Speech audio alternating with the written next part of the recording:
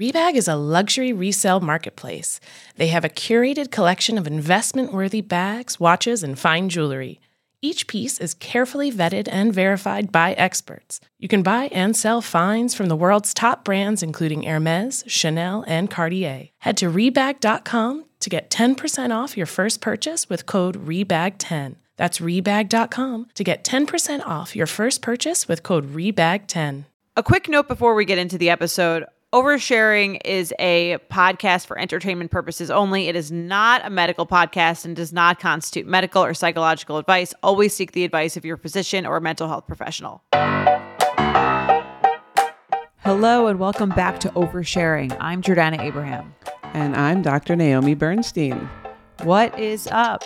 How's everything? Happy Halloween. Happy Halloween. I love Halloween. It's a really fun holiday. It is really fun. Do you get a lot of trick-or-treaters? Well, we're usually like out trick-or-treating, so we just leave a bowl and then some 14-year-old comes and dumps the whole thing. Probably what I would have done, 14.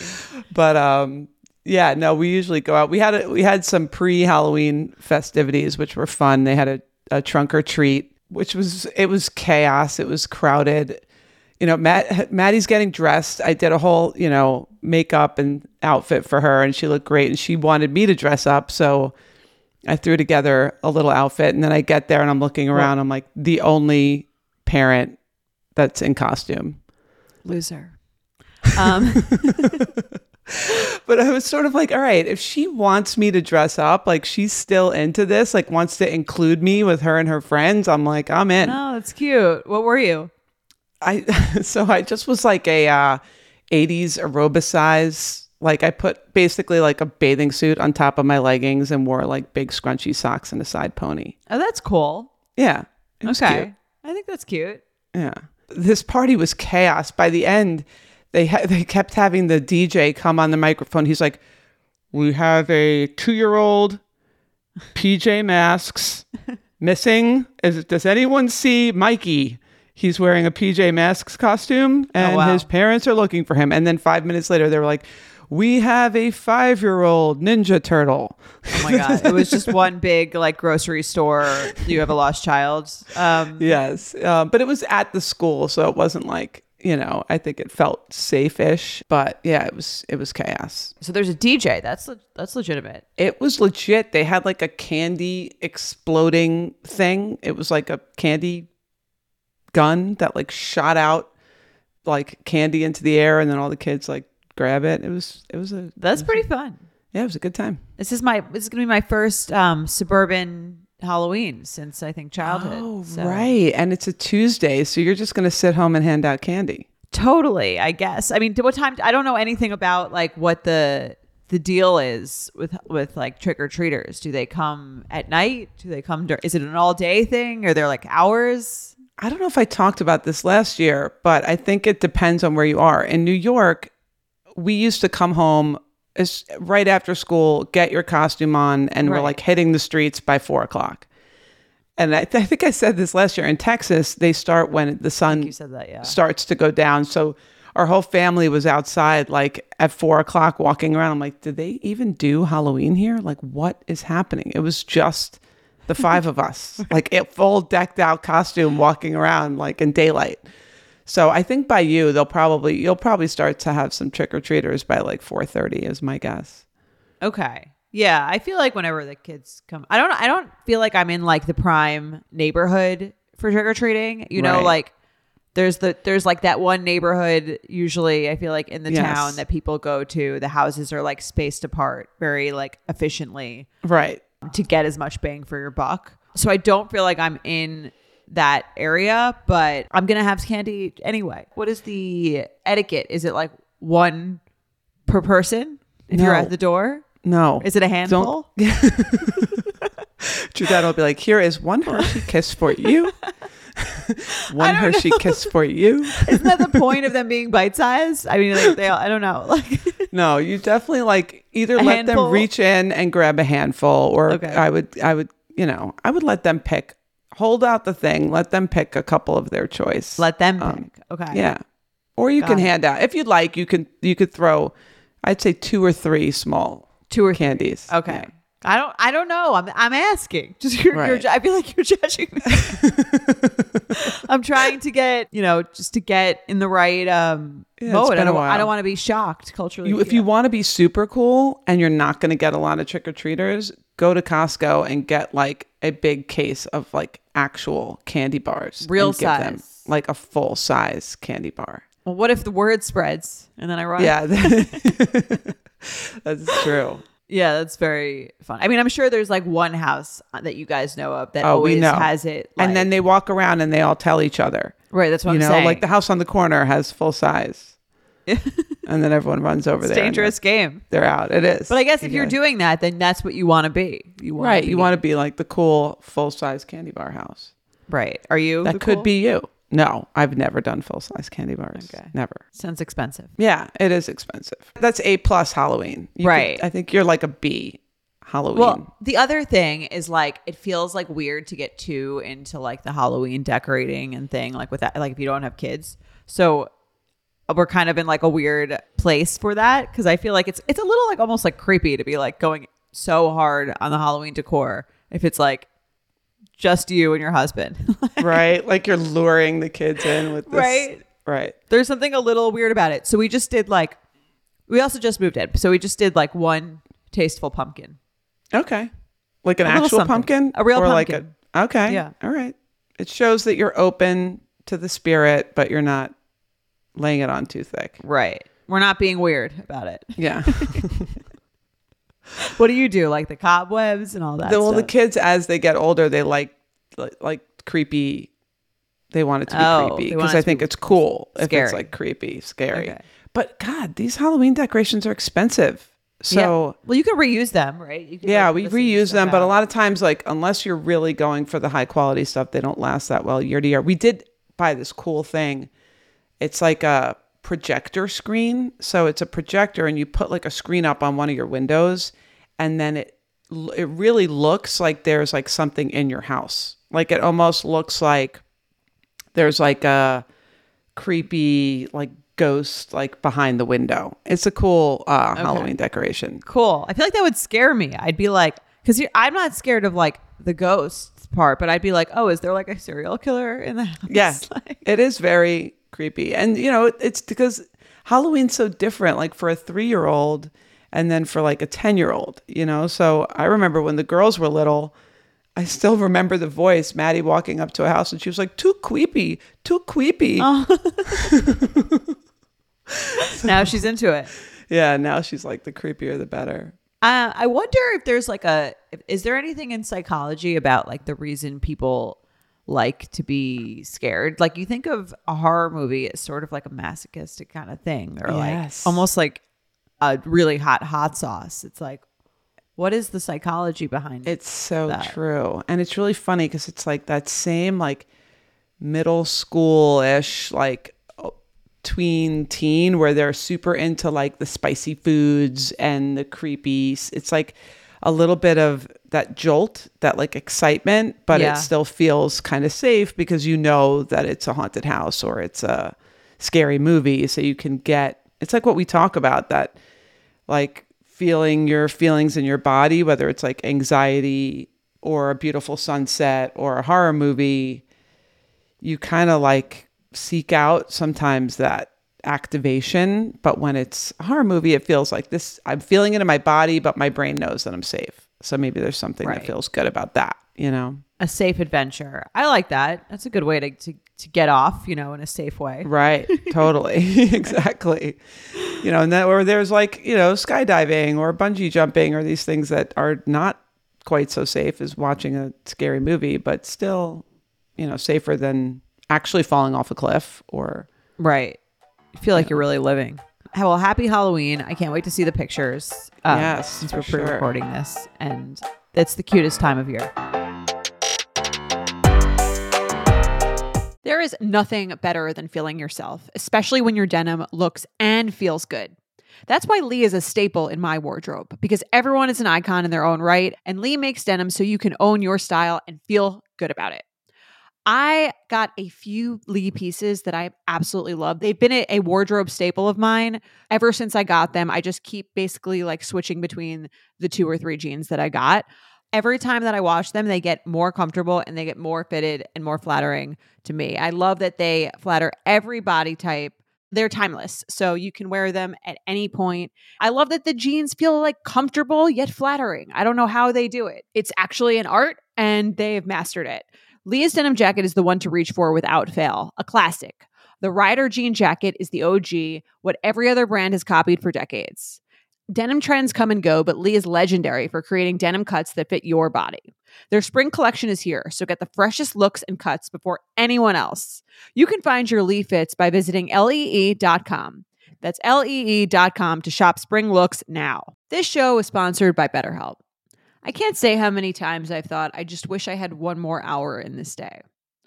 I'd probably do a different thing with it every day. Some days I would probably call a friend, catch up. Other days I would take a long nap. But either way, an extra hour would always really help me out. A lot of us spend our lives wishing we had more time. The question is, time for what? If time was unlimited, how would you use it? The best way to squeeze that special thing into your schedule is to know what's important to you and make it a priority. Therapy can help you find what matters to you so you can do more of it. I personally have been to therapy for many years and it has been so helpful, not only in prioritizing what I want to spend my time on, how I want to live, but also helping me optimize my relationships and use that time more wisely, like use that time to create better bonds with people, more intimate experiences. If you're thinking of starting therapy, give BetterHelp a try. It's entirely online, designed to be convenient, flexible, and suited to your schedule. Just fill out a brief questionnaire to get matched with a licensed therapist and switch therapists at any time for no additional charge. Learn to make time for what makes you happy with BetterHelp. Visit BetterHelp.com/overshare today to get 10% off your first month. That's BetterHelp, HELP.com/overshare. Let's get into today's emails. We can start with an overshare. I'll do it. And if you want to leave a voicemail for us, you can leave a voicemail at 646-363-6294, or you can email us at oversharing@betches.com. Okay, I'll read the first one. Dr. Naomi and Jordana, thank you so much for your weekly wisdom. I'm a guy who started dating a woman about a month ago. It's going well, and I'm excited. She recently revealed that she has OCD. It was severe as an adolescent and teen, taking her mind to very dark places, but she has been in treatment and on medication for many years and is thriving. I'm so impressed with how hard she's worked to overcome a debilitating problem. You would never guess she has OCD. She comes across as easygoing, is not meticulous about cleanliness, and doesn't have compulsive behaviors. She says that it now only manifests in limited ways, all of which sound harmless. To me, major mental illness is a deal breaker. I have 50-50 custody of a young child to whom I need to give a stable home. And for myself, I don't want a relationship with lots of distress or instability. On the one hand, it feels silly to think of this problem, which feels solved, as a deal breaker. On the other hand, I'm scared of what could happen if we end up married and then the OCD spirals out of control. Pregnancy and other big life changes are known to cause relapse. In general, how should daters digest revealed information about mental illness? How do you recommend thinking about it and communicating concerns? Thank you so much. It's interesting. I feel like whenever we get these emails from guys about dating, it's always like, she's not perfect. Mm-hmm. And I've discovered that. And like, is it okay to leave? Right. You never get that from a woman. Like, he's perfect in every way, but he has like the smallest minor thing that he can't control. And like, I'm thinking of leaving. It's just such a man perfectionist like thing. Right. Right. Well, they are playing it forward and like playing out every possible thing that could go wrong before they fully commit to a relationship. Like, one of my favorite things that you ever said that I love is like, and obviously a generalization, but a difference between men and women, where it's like women want to just like commit, be in the serious relationship, and then like figure out, do I really like you? How can I change you? What do I, what do I want to make different? And the guys are kind of like, let me make sure that all those things are in place before I commit in a serious way, which makes the men seem a lot more rational. But I do think that it's kind of true. Women are just like, let's lock this down and we'll figure it out later. Yeah. And then I can change that. Right. There's, I'll work on it. Yes. Yeah. Yes. And then I think when women break up with men, it's like because they've tried so hard to change the thing, like, and verbalized it, where they're like, please change, please change, please change. And then the guy doesn't change, and then they break up with the guy. And with men, it's like they're just secretly thinking of all the things they want to change. And then they just break up with you, Right. like without verbalizing any of them. Right. Or never commit in the first place because of all those things. But in this case, I get it. He has a kid. And it does seem like when she said, I think probably the words like dark place probably scared him when she said like it used to take her to a dark place. That probably made him feel kind of unsafe. But that was also, from what he says, when she was a teenager, which is so different. I think people that do tend to have anxiety or OCD or any of these things when you're a teenager and you can't quite figure out how to get a handle on it, it can just feel so overwhelming that it's like, I can't function and I can't live and I can't find happiness. But it does sound like she's really come out of it. She's gotten treatment and he can barely even see any ways that it's manifesting. I think this would be a bigger problem if he's like, well, we can't go, to this event because she doesn't like crowds and she won't come with me to a baseball game and she doesn't like this, or she has to stop to wash her hands every, 5 minutes. Then I could say, okay, this is something that is currently affecting her, and Right. I could see you being concerned. But not to say that this might not have flare-ups, right? So I do think he has to be prepared that there might be times, and that's how this type of thing happens, where when you're doing the work, when you're taking care of yourself, when you're, practicing all the techniques that you've learned and taking medication or whatever you're prescribed and doing the work, you can be good.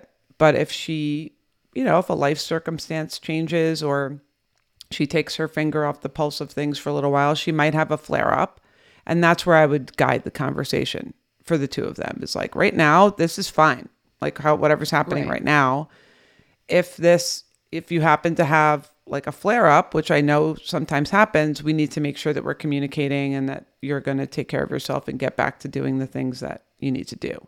Yeah, no, I think that's like the right way to go about it. I think there's this fear almost like among a lot of men that I've seen emails from or spoken to about like, because to me, the rational, it's like, okay, she's great now, date her. And then if it becomes a situation that you can't handle, you can revisit that. I feel like so many men, and maybe this is like a part of the email that he's not addressing directly, are like afraid to like the idea of like, you can date and go forward and move forward with someone. And then if something changes, like you can always change your mind. You can always leave. You can always, like at any point, like even if you're married, even if you're, together 20 years, people like break up all the time. I think there's this sense of like, if I can't guarantee that it's not exactly the same as it is now forever, then like, I'm not going to go there.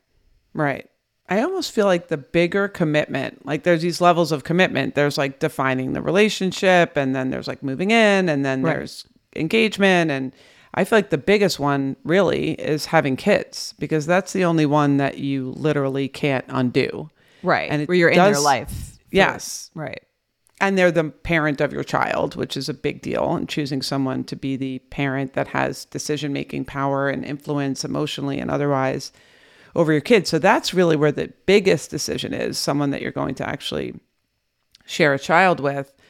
And I think that that's his concern. And I get that, because it's kind of like once you have the mother of your child, let's say she has a baby and then she becomes like extremely anxious and won't let anybody come near it, or she, whatever might happen. Mm-hmm. And he's now like, she's not functioning. He's taking care of his kid and a newborn by himself, and she's not doing well. I think that's probably his like fair. Worst case scenario fear of like she's not functioning and he's like parenting two kids by himself. Or she has to go off the medication because she's having a kid, and then it's where it seems like he's really playing it out like fully. Yes. Down the line. Yeah.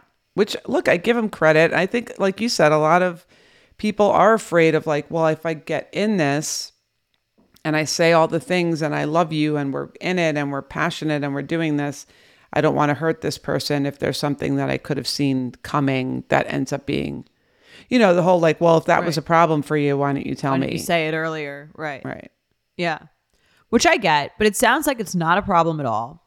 And I feel like everyone, like you're not going to meet someone who doesn't have, especially if you're at the age where you've had a kid. So I'm assuming they're a little bit older. If you've met someone who's been like on this earth for a while, they're not going to come with like absolutely nothing that you have to deal with. I totally agree. And you could have someone that has something that comes out of completely nowhere. And he's trying to like minimize risk to himself and his child. And I get that, but I don't think there's enough here to say that this one is so much more risky than a woman. And I've talked to people like this all the time. They're going along, they're happy-go-lucky. They lose a parent suddenly. Right. And it knocks them off their ass and they're depressed and they're in bed and they, really aren't functioning well. Like that could happen to anybody. Yeah. I think this one doesn't seem like it's, there are mental illnesses that are more extreme that do seem like they would affect you or a child if they're not under control. This doesn't sound like it's one of them. Yeah. I mean, I think you see, and again, like exactly like what you said, like you could date someone who has nothing and then maybe they become very depressed or they become, they develop some sort of disorder. So there's really no way to fully protect yourself against like anything that might come up in the future. It's like sort of a tall order for committing to someone. And maybe also because this guy is divorced, it sounds like, he has the 50, he's like, maybe there's an increased fear of like going down the wrong path again because he did that and it didn't work out. Yes. And trying to control for every factor that he can, when I think all you can really do is say, I want to make sure I can communicate with this person. That's very important because that's kind of like the silver bullet against anything that comes your way, is that they're able to be introspective and communicate. And once you have that, then you have to say, okay, we're going to communicate through whatever troubles come our way. We're going to try our best. I'm going to be supportive and try my best to, be helpful and help her get the treatment that she needs if she ever needs it again. And I'm also going to trust that if I try that long enough and I put myself into this and I do the best that I can and I still am not happy, then I can end it. Right. Which is not ideal, but like you said, it's not, I think it might be good for them to go through something that makes her anxious before they decide to have a kid together and see how they handle it. So go for it. Let us know how it goes. Have you ever felt that fast fashion ick, but can't always afford the super high-end stuff? I have a solution for you. Nuuly. Nuuly has everything you need to bring your closet up to speed for the season without breaking the bank. Free your closet of impulse purchases and skip the buyer's remorse by renting instead. Nuuly has a subscription clothing rental service. For just $98 a month, you get your choice of any 6 styles each month. You choose whatever you want to rent for whatever you have going on. It's totally up to you. Access to thousands of styles from more than 400 brands. There's no fees, late fees, damage fees, or fees to pause or cancel. So it's no big deal if you lose a button, spill something, or you just need to take a break. They also have inclusive sizing up to 5X, as well as petite and maternity. Get fast, free shipping and returns and professional cleaning in Nuuly's state-of-the-art laundering facility. No laundry for you to worry about. And you always have the option to buy what you love, for sometimes up to 75% off. Nuuly is a great value at $98 a month for any 6 styles. But right now, you can get $20 off your first month of Nuuly when you sign up with the code OVERSHARING20. Just go to NUULY.com, that's Nuuly with 2 U's, and enter the code OVERSHARING20 and sign up to get $20 off your first month.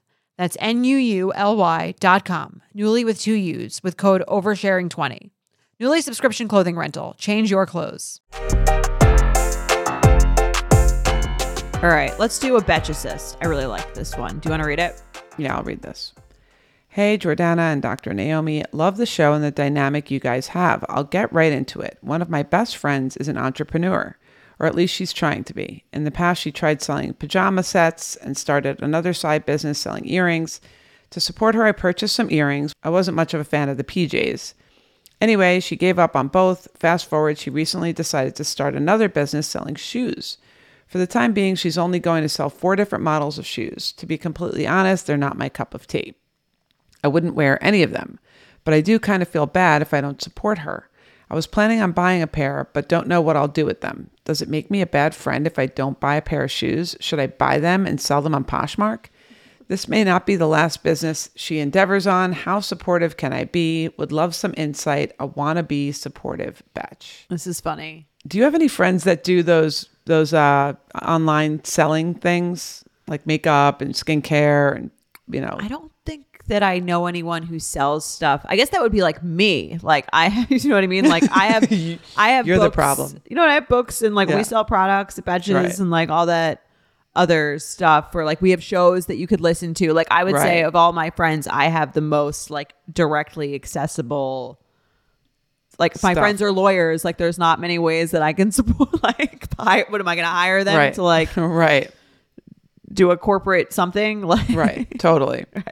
So I think for maybe that would be me, I guess would be the example of the entrepreneur that people feel the need to support. And it's funny, actually, like I guess in that realm, like we'd have these books coming out or like, and it'd be like really, I was always like, oh, it's so nice that if my siblings or a friend like went out and bought the book, because I would give them a book for free if I like saw them if they want. But it's really not about them. It's about, they want to like show you that they're supportive.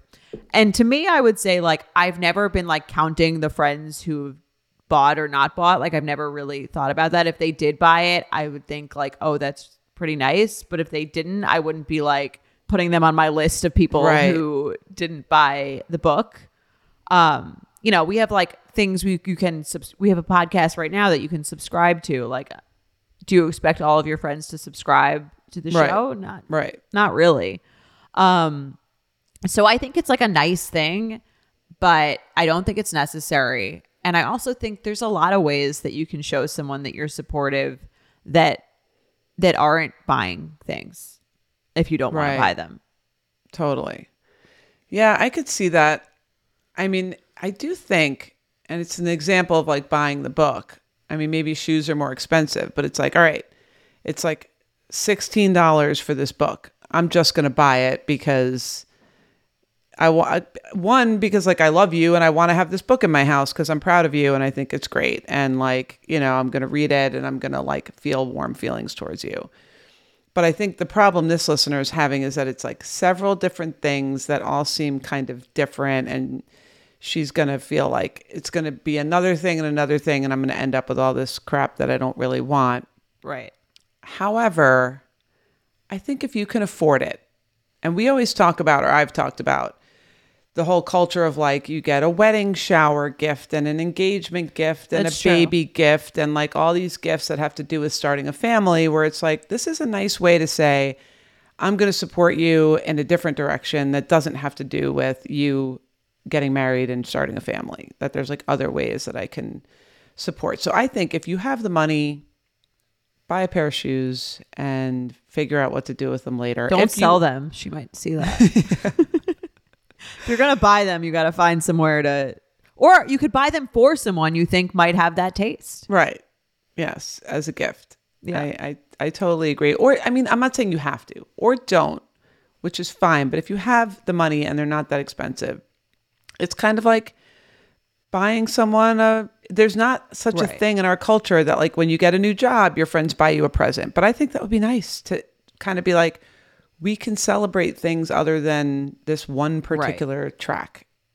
Exactly, which is so like like, do you know what I mean? All those gifts were sort of made around a society where like women mostly didn't have jobs, and they were, that was kind of all they were doing was getting married and having kids. And it's like, I'm getting married and I need someone to buy me a pan so I can make my husband dinner. Right.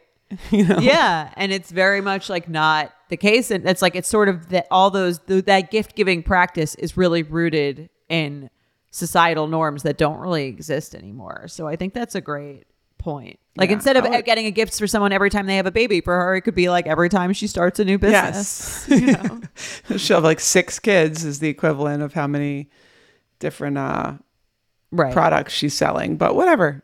Those are her 6 babies, and you can support them. No, I think it's nice. I don't think it's like mandatory, but I agree with you. It's like if you can afford it, and it's like seems like an easy thing to do to show someone that you're like you have their back or you're like are happy for them. No, but I get it. The earrings are like tiny. So it's like, okay, I could just buy these and shove them in a drawer somewhere. The shoes, you're like, I have to look at them and be like, what? I'm never wearing these, but I have to like keep them. She used to be like, yeah. And then they take up a lot of space. And then like, she's probably worried about her whole house becoming this, right. You know, just filled with stuff of her friends' entrepreneurial ventures. Yeah, I would say I agree with you. If they're, I don't know how they're priced. Mm-hmm. Maybe they're like $200. If they're inexpensive, I think you could buy them. If not, you could just send her a note and say like, I love what you're doing. I love some aspect of you. I love the aspect of whatever on the one aspect that you do like. I think that would be really nice. Like I think that's almost somewhat how can be more important, like encouraging words. Totally. I love that. There's nothing better than like getting a little card in the actual mail with your friend's handwriting on it that says like, I'm so proud of you. Like, way to go. You know, something that's just like a little note that acknowledges what she's doing. And then you don't have to have the shoes and you don't, have to spend the money. So that might be a good alternative too. Yeah. I think that's a great middle ground. Might be more. So for some people, that's more effort than buying something. Right. Honest. Really depends on like who you are.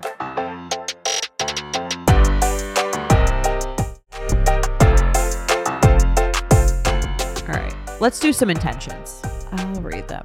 Dear Jordana and Dr. Naomi, thank you for all you do. I have started and never finished many emails to you for the past year, and now all the pieces have fallen for me to finally sit down and write this. I became part of a loving relationship over 5 years ago. 2 years ago, we got engaged, and this spring we got married. 5 months later, we're getting divorced. For context, both Jewish. I'm 30 and he's 35 from a fairly prominent Jewish family in the community. I love my husband so much, but we have been unhappy for quite a while. It's partially related to some of his personal health issues that impact our love life, which I won't get into for his privacy. But more than that, I feel like somewhere along the way, we stopped being partners and became roommates. A year before our wedding, I told my mom I wanted to call it off, but I changed my mind mainly out of fear and embarrassment. A month before our wedding, my fiance tried to end it, saying he would never make me happy and we should end it before we got married. I couldn't handle it and begged him to stay because I couldn't fathom calling the wedding off a month before. But now, 5 months into marriage, and it's just not right. I love him and we aren't happy, and I know we both deserve more than a mediocre life. I want to make this change before we're even further down the line and kids are involved. I raised it with my husband and he agreed that it should happen, but is upset that we didn't do this before. I think he's worried about the embarrassment of it all. I've worked through that piece in therapy already, but he hasn't. And also about the expense. I guess I'm looking for both advice and an intention for getting through the rocky path ahead. It feels so hard because we both do really love each other, but it just doesn't feel right and I don't want to prolong this for the sake of optics. My questions. 1. How do I navigate a divorce with love? We've been so kind to each other thus far, only 2 days. But I know it can get so cold and I desperately want to hang on to the love. He has given so much to my life and has been such a part of my story. I don't want this to end with bitterness or a feeling that we wasted our own time, but rather that we had a beautiful, magical journey together that needed to end. 2, I'm 30 and I've lived the entire life I wanted to have already. Nice Jewish, well-off boyfriend turned fiance turned husband. Now that I realize this isn't what I want, how do I find what I do want? How much time should I take to just enjoy my alone time before I try to look for another partner? Perhaps more for you up, but how do I navigate dating as such a young divorcee? 3, what is an intention I can give myself to help me know I made the right choice, even when it would be easier to be content with the life I had? 4, lastly, this will be embarrassing and people will talk. How do I stay above the gossip and remember we're making the right choice and no one knows why we got here, nor is it their business? Thank you so much. Haven't stopped crying on a 12-hour flight and the flight attendants are very concerned. Batch. Aw. This is hard. Yeah. This is a lot. And there's a lot to unpack. She has all these different questions, which is, I think outlines a lot of the fears that people have. Yeah. It's a lot to get through for this. Unpacking her entire divorce is a lot on us for one email, but I guess we could try. Yeah. Should we attack these questions? Yeah. This sounds like what would be done over a year in actual therapy sessions. Totally. But all right. Let's see if we could do a crash course in divorce. Okay. How does she navigate the divorce with love? Right. When she doesn't hate. Seems like she has like generally positive feelings for this person. She just doesn't want to be married to them anymore. Yeah, and I think he's kind of on the same page, which is the secret ingredient when it comes to navigating divorce with love. You know, I think when one person wants it and the other person doesn't, that's when it's can be very difficult to be kind because somebody's really hurt and longing and fighting and kicking and screaming. It seems like the ego is like out of the way here. Yes. Then. Yes. And it seems like, they're both on the same page that maybe they probably should have done this. And from what she says, it sounds like she thinks that he's more concerned about what other people are going to think and kind of that regretful, I wish we would have done this sooner. But I think if she can remember and maybe remind him that this is going to be way easier than like we just were talking about after they have kids, which just makes that I work with couples all the time that are having difficulties. And once you have kids, the issue becomes now, do I want to be separated from my kids half the time more than I want to not live with this person? Right. Or date someone else. Yeah. Right. So it's like now you're involved and you have to make a choice between like living in the house with your kids all the time and, finding a partner that you're really happy with. So this is the time to do it. So I can give her that reassurance that, yeah, hindsight 2020, maybe they should have done it a year before the wedding when she first started having doubts. I think a lot of people, when you're that far in, feel like, all right, we could try this. Let's try to make it work.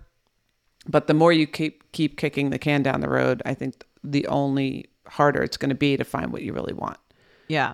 And I think this is I think she should like be very proud of herself because I think this is a really hard thing to do that a lot of people would just be like, all right, well, I'm already here. Like we had the whole wedding, like, everyone else is married. I don't really want to go out and like date again. Like, I think it's so much easier just to, like she said, sort of accept this kind of mediocre life that she like, could be okay with. So I want to give her a lot of props. I think that's like a very brave thing to do. Yes, and they live in a tight-knit community and everyone's going to be talking. But I think if she can stand in exactly what you just said, her own pride, that she's making the right decision because she's doing it now versus waiting and waiting and waiting until she's like depressed and can't take it anymore and has to like, decide to divorce with kids in the house or when there's more, time. I think she could stand and know, even though other people might, I think the problem with divorce is a lot of people feel like it's a failure. Like I failed. This was the point. The point was to, sign these papers and be together forever. And if we don't do that, I have failed and it's embarrassing and I did something wrong and other people could make it work and I couldn't. And a lot of those negative thoughts. But I think if you can zoom out a little bit and just see this whole process as part of this journey that you thought you knew which direction it was going, and it's taken a turn for a different direction. It doesn't mean that this is the wrong way to go just because it didn't go the way that you thought it was going to go. It's just the way that it's going. And if you can just relax into like, you thought you knew, but you really didn't. The universe knew how this was going to go. You had no idea. It's almost the same thing like with fertility. It's kind of like, okay, I thought this is how it's going to go. We have sex, we get pregnant, we have a baby. Yeah. Doesn't mean that anything's wrong. It just means that you didn't see the whole journey. You saw part of it. You imagined the rest of it. And now you realize, okay, I'm still on this same journey. It's just taking a turn that I didn't know that it was going to take. Just a detour. A detour. Exactly. And who knows what beautiful things you might find on that detour and beautiful things you might learn on that detour. So I think if they both agree and maybe they could have some of these conversations once the dust settles so that might help with the kindness, loving separation piece. If they can, because they both have the same goal, which is let's feel better about this. We did it together. We made these decisions together. Let's both leave here feeling good about it. So I think they could have one of these conversations that's like, yeah, it's way better to do it now than wait. And we made the right choice. And I think the more you do that, like to jump to her fourth question about people talking, like people are only going to talk as much as as how dramatic you make it. Like if the story that you're both telling is like, got married, realized it wasn't the right decision for us, the both of us. And so we decided to just, cut our losses and move on. That's not that interesting of a story. And Right. I don't think people are going, I mean, it's an interesting story. Like it's like something people will mention to each other, but it's not so salacious that I think it's going to be this huge thing if you guys are cool with each other. Yeah, it's going to be a flash in the pan. It's going to be a big thing once everyone finds out about it right at first for like literally a day or two. It's like when celebrities break up. And, if I'm ever interested, like, when Taylor Swift broke up with her boyfriend and I'm like Googling, trying to figure out what happened. It's like, well, we just kind of just agreed to break up. I'm like, oh, okay, that was right. boring. Done here. Yeah. Next, right. move on. Yeah. It's only the ones where people are like, there's where someone's trying to get back at someone or spreading something. And I think that's really when it becomes this huge thing. And this is a story of two people where it didn't work out. Yep, that's it. And if you leave it at that, it's going to be in people's minds, and then they're going to move along with their day because it's not that exciting. I totally agree. All right, so we did 4, the dating as a divorcee piece. Do you cover that on You Up? I think, to me, a divorce with no kids is just like a serious long-term breakup. relationship. Yeah. A breakup from a very serious relationship. Again, not especially if it's like the one she's saying where it's like we got married. We both kind of realized we weren't right for each other. We both wanted to find someone we were more compatible with. That I would date someone with that story. I'm sure you would too. I don't think that's that crazy. And I think that like I would just mention it as the way that I would talk about it the same way that she spoke about it to us. And it actually shows like, okay, I committed to this thing. I went through with it because I committed to it and we tried, for 5 months. And then I also realized better to move on before we make this situation any worse and bring kids into it. So I think it was a very, she can come out of it feeling like she really did the right thing. It's not like she jumped ship the second she started having doubts about it. She did give it some time, fortunately or unfortunately or whatever. That time took her into the period where she actually got married.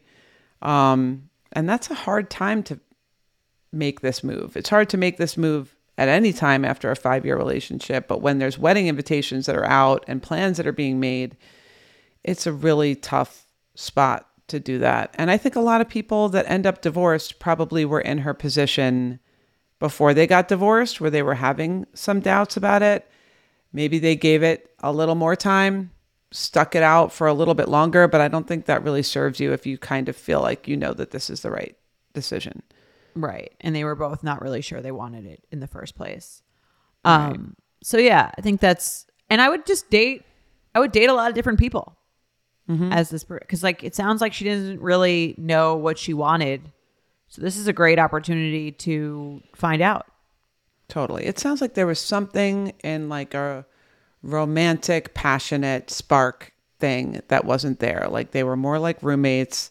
I think she wants someone that she feels, they were very young when they met, like 25 or so. So maybe she just kind of was on that track of like, okay, fine. This is like a lesson for people. Find boyfriend, get engaged. Like she said, I thought I wanted all this. I got all this. And now I realize I don't want it. Like maybe zooming out when you're 25 and being like, why do I want this life so badly? What do I really want about this life? What do I want to feel that I think this life is going to make me feel, instead of just getting tunnel vision, getting on this train to marriage and kids and then realizing, whoa, wait, that's not what I really want. What I really want is romance and passion and something different. So yeah. And then I did write an intention for her that kind of can help her. And I think this can help anybody that sort of feels like there's a failure in the path that they intended. So I wrote, I was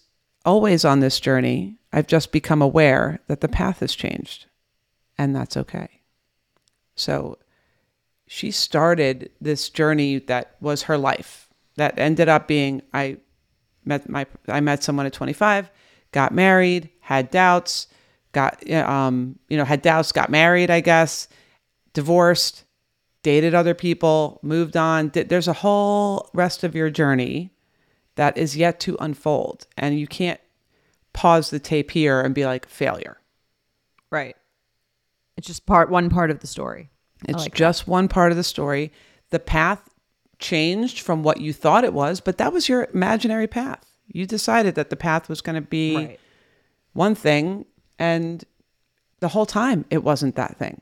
You just didn't find out until now. So that makes it, I hope, feel kind of like everything that I do is just an unfolding journey, and can help you look at it as like, who said it had to go in that particular direction? Okay. Well, good luck. Good luck. Thanks for writing in.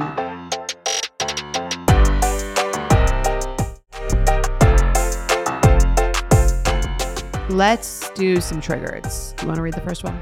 Sure.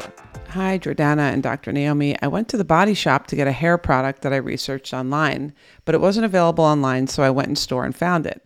I have naturally straight hair, and the product I chose was for curly hair, but I wanted it because my hair is thinning and I heard castor oil helps.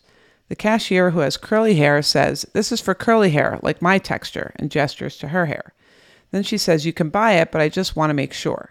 I said, "I know, but I wanted it for the castor oil." She said, "You can find that at Whole Foods." I said, "Well, my husband has curly hair and we're both going to use it." She said, "Did I offend you?" I said, "No," and continued to purchase it. But now I think I might be offended. Why discourage a purchase if you're in sales? Why judge a paying customer at all? Would love to know your thoughts. I feel like the cashier was trying to like save her some money. Yeah, Like, I agree. I thought she was like trying to do her a favor. I thought this was like, I don't know what's offensive about it, I guess. Like that I guess she felt she made her insecure about her purchase. Right. Right. So it's kind of like, if even you are telling me this is like, she went all the way to the place to get it. So she was probably like, okay, I'm here. I knew what I was coming for. I knew that it was for curly hair. And now you're making me feel like maybe I should just get up and leave and go home, which feels like a big waste of time and would make me feel kind of stupid. So I'm buying it anyway. But now I realize that maybe I should have just gone to Whole Foods and bought the castor oil. And, you know, I'm already here. So like, I'm just going to buy it. Right. Now I feel worse about it than I did before. I get that. Okay. So, but I totally agree. I think the cashier was probably trying to, I appreciate that. You know, there's like a cheaper version of this, right? Like, totally. I actually think the cashier was cool and trying to let her know.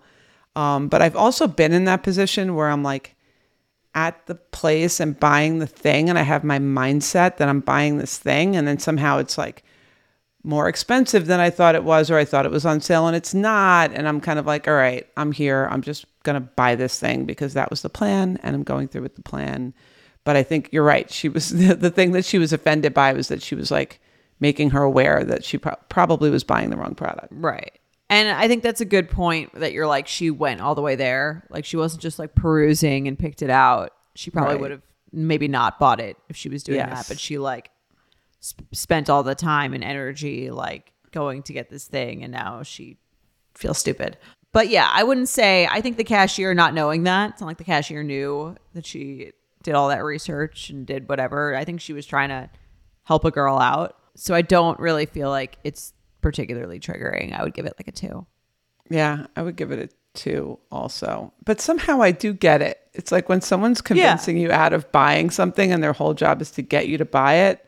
You know, it's like if you try something on a store and they're like, ooh, that don't get that. That doesn't look good. It's like, wait, if you're telling me not to get it, it must look really bad. But I also do appreciate when someone's like, you don't really need this product before I bought it. It's not like she purchased it and then she said that. Like we were looking for like an alarm system. I think we went to Best Buy and the guy was like, you don't really need like this big one that you're about to buy. Like you could get this like cheaper one. I was like, great. I don't know. I guess maybe it's different because like, I don't know. That seems similar. Yeah, no, it is. I think it is similar. I actually love when a salesperson will discourage you because then you feel like they're really telling the truth about the thing. But yeah, I give it a low rating. I think it's okay. It was an afternoon. You probably didn't need that product. You probably could. Next time you'll buy the castor oil from Whole Foods. But look, maybe something about the castor oil in this product works for you. You already have it. You did it. I wouldn't give it too much more thought. Agreed. She should move on and so will we. Okay, move right along. All right. Here's one more. This morning, I was driving to work down a neighborhood road, but more of a main road in the neighborhood rather than one of the smaller roads that come off it. The speed limit is 25, and to be honest, I was probably going closer to 30. As I approached the sidewalk, I saw there was a man standing about 3 feet into the road with his dog looking for oncoming traffic. I came to a stop that probably seemed abrupt because while I wasn't going that fast, he was hidden behind a car, so didn't have the usual amount of space to gradually stop. At this point, I'm sitting in my car at a complete stop, and he gets furious. He is shouting at the car, waving his arms, and even started walking towards me at one point. I was in such shock, I froze. Then, when he was in the middle of the crosswalk, he turned back, took out his phone, and took a picture of me from about 4 feet away from my window and my license plate. I was shocked. I'm not an angry person at all, but afterward, I couldn't stop thinking about it for the next 30 minutes and felt furious. It felt so strange in my body since I can't remember the last time I was mad at anyone, yet I truly wanted nothing good for this man. I just kept saying to myself, he's got a lot of stuff happening in his life to be this angry. Sincerely, maybe I need a thicker skin. What comes to mind for me in this one is like all the physical activation that they're both feeling. Like this guy probably thought for a second he was like maybe going to get hit by a car. Like maybe he had that moment of like, whoa, this car's stopping short. Coming at me fast, sure. Coming at me fast. Seems like it's stopping. She's stopping short. It's kind of like a threatening type situation. And he got activated. And instead of like taking a deep breath and thinking like, oh, she stopped. She just didn't realize. She didn't mean it. It was an accident that, whatever. He had to release his strong emotions of anger towards her. As an act of like revenge, I guess. Yes. Or something. Yeah. Yes. Or just like that. That's why I really believe in like emotional energy as like a real energy that needs a place to live. And so it was in him, and it's very hard to just hold that inside. So he looked around, found the target, and unleashed the energy, negative energy onto her, which, I mean, she doesn't say in the beginning. You read it over the second time. It was a crosswalk. So like crosswalks are sticky because like if there's not a lot of signs that there's a crosswalk, they're easy to miss. Go right faster. But the idea is that when there's a crosswalk, you can just walk across and everyone's supposed to stop. So yeah, I get him being like a little peeved that someone like that he felt scared. I don't think like the act of feeling a little like slow down is like insane. I think to maybe like the fact that taking the picture, right, that nothing did happen and he was like taking the picture and doing that. And as someone who, I'm not the best driver out there, and so I have been yelled at by my fair share of people when like not doing something that they thought was the way to do something, but like totally by no intention of my own. I can see why she'd be like, is there a reason to make me feel like I am like the worst person you've ever met? Like it was like, I went a little faster than I should have. I stopped before I got there. Like, I'm sorry. Well, that's the other piece of this that I agree with. And this happens to people all the time is I'm kind of like, if I say I'm sorry and I own up that I made a mistake and everybody's fine, at that point, it should be over. So like I've been in that situation too, where I'm like, I'll wave or make a face that's like an I'm sorry face or, whatever it is. And at that point, it's kind of like, okay, you're okay. I acknowledge that it was me. I think what happens and where road rage happens is when you can't see someone's face too. Something. Right. Like you don't know. It's interesting, the ego piece of it. Like if you think that the other person doesn't feel bad or they think they were right and you think that they were wrong, now it's like a battle. Versus like if you could just be like, if she could have even just rolled down the window and been like, I'm so sorry, totally my fault. I wonder if he would have acted the same way. And if he did, then it's him like kind of coming at her is scary. Right. Taking a picture of her license plate. And what's he going to do with that? What's he going to do with that? Yeah. Nothing. That just made him feel like he had some. Right. He was trying to scare her in that way. Right. I think, that's a good point. I think that a lot of these driving escalations could probably be like this road rage stuff could be de-escalated if you could clearly see someone's face, or like you would in any other interaction. Like Someone doesn't hold the door. Like you could be, oh, I'm so sorry. I didn't see you. Yes. Someone steps on your foot. Like, I'm sorry. I didn't, like, you know what I mean? Yes. Like people let that stuff go much more often than this, I think, because there's like, you're right next to the person who's done the offense and they just immediately apologize. Totally interesting point about road rage that I never thought of is that like why it gets bad is because there's no communication other than like if you cut someone off, you don't see their face. Right. We should have like an I'm sorry light that like you could pop on if like you do something wrong with like a sad face on it. I actually really like that. They probably don't do it because they want to encourage you to like fuck up.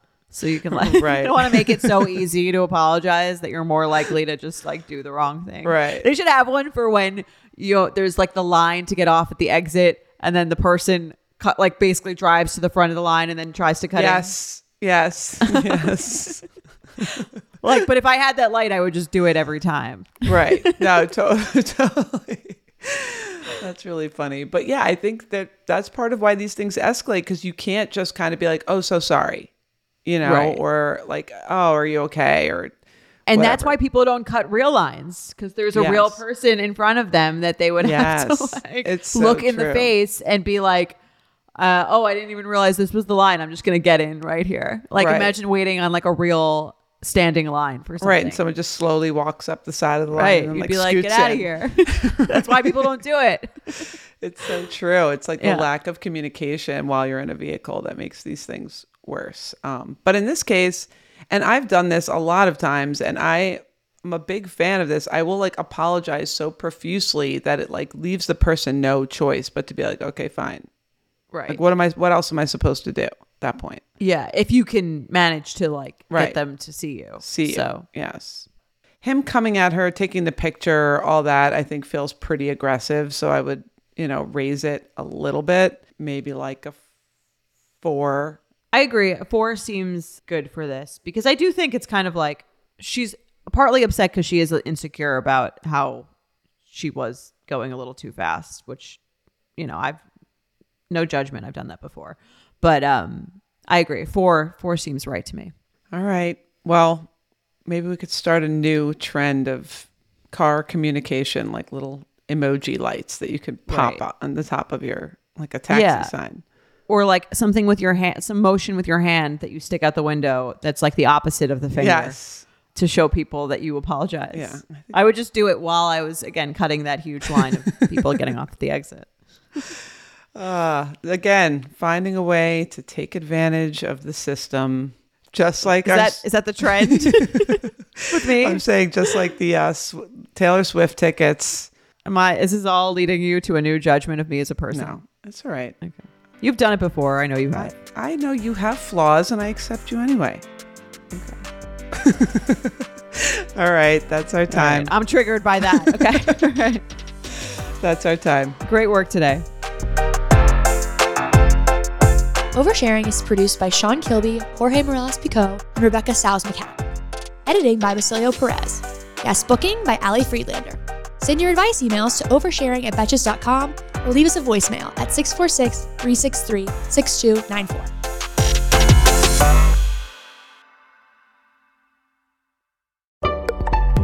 Betches.